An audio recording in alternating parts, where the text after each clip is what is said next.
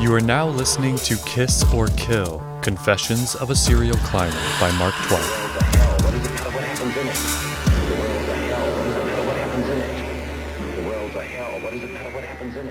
Three, two, one, see ya! Kiss or Kill. I've always dreamed that I would die being eaten by rats. Maybe I've read Orwell's 1984 once too often. Indeed, 1984 was the beginning of my descent into the black depths of extreme alpinism. This obsession destroyed my relationships, drove me into depression, and changed me from a happy, future, hopeful young man into an embittered cynic. In 1984, I went to the Eiger because it was the most radical, dangerous climb I could imagine myself doing. To prepare, I backed away from everything except the mountain and my ambition. They were all that mattered. Relationships that were incomplete or inconsequential were cut away. I consolidated my power by not sharing it. Sure, I'm a self-centered asshole, but being obsessed is something not easily shared, nor is it often appreciated. I suppose it came from the music. Joy Division taught me that cynicism is okay. Ian Curtis, the band's vocalist, was so consumed by it that he hung himself as a solution. Johnny Rotten stated that the future is a pointed stick, so why bother? The young punks and the music generated in me such a vehement intolerance of stupidity and mediocrity that extremism became my solution. Kiss or kill. The Eiger wasn't enough. Alaska wasn't enough. The wild soloing didn't do it either. No matter what I did, the suffering I experienced did not satisfy me. I had to have more. Then I met Jeff Lowe.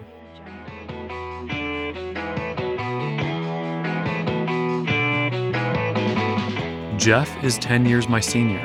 He's not into my scene. In fact, he used to be a hippie. Being so young, I don't know exactly what that means, but I suspect that the hippies were basically punks that weren't angry. Mind you, Jeff is intense, although without my kind of dark intensity. He wouldn't have a birthday party where all the guests wear black. I don't care about the cash. I don't care about life's necessary accessories. I only care when provoked.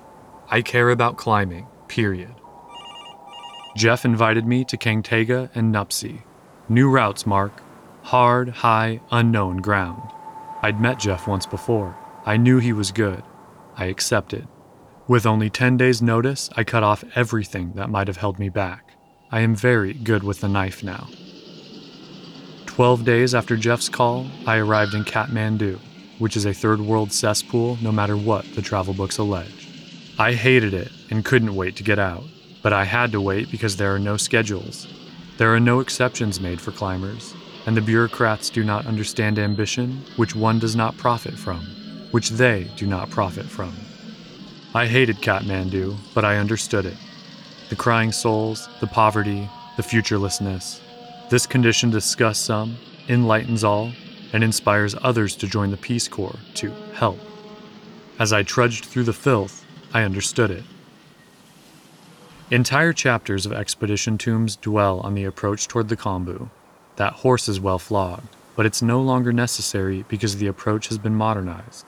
Now we fly to Lukla, above the leeches, above the wasted landscapes, above the porterhassles. Both Jeff and I came down with amoebic dysentery in Lukla and spent 3 days weekly laughing at each other as we alternately vomited and shat without control. Feverish, shivering, always hoping it would end. Two high-altitude athletes driven to their knees by something microscopic. Too poetic. Now that was suffering. I flip on the Skinny Puppy tape.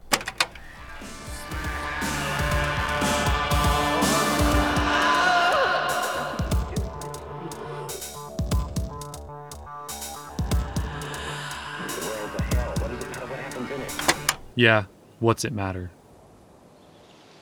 Base camp was langoriously pitched at 14,000 feet among blossoms and boulders, with waterfalls that lulled us to sleep at night and birds to wake us at dawn. Waxing eloquent? Lying. Base camp was at 14,000 feet, but we'd come too high, too fast, and headaches shrieked like jackhammers. Our stomachs hadn't adjusted to the food, and the only birds to be seen were crows the size of baseball mitts. We gave them anything they wanted. We wasted no time at King Tega Base Camp, moving immediately up to Labouche Village, beneath the mighty Labouche Peak. We intended to acclimate. The collection of stone shelters awakened new states of disgust in me. A trekking group had pitched their toilet tent over the water supply.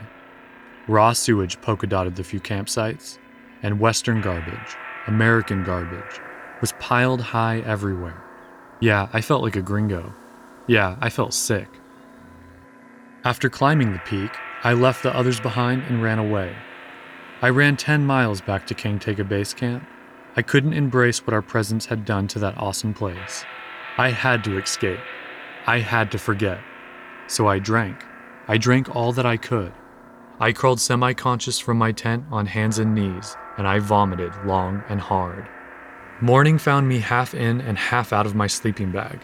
I was hungover, but I felt cleansed.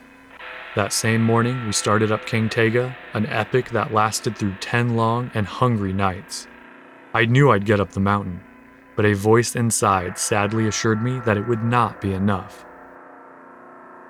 I returned to base camp lean and wasted. The warm-up climb had worn me out. I needed rest, but never got it. On May 7th, we began trekking toward the apocalypse. At anxious last, I saw it. The southeast spur of Nuptse was terrifyingly beautiful. It had the elegance of a Halston dress and the aggressiveness of a metal-studded dog collar. There was a hollow feeling in my stomach. It became an ache. The ache became a stabbing pain. I fell to the rocks, clutching my frightened head in my hands. I wanted like I had never wanted before. O precious ambition that feeds me, I worship your power with emotional violence. I am struck down by watching angels and paralyzed by haunting fear in the final hour. I must go to the wall, driven by anger, by anguish, by anxiety. O precious ambition, I just want to die with a smile on my face. You never run out of batteries for that thing, do you? Jeff pointed at my Walkman. It'd be poor style to run out of batteries. Besides, it's my survival mechanism.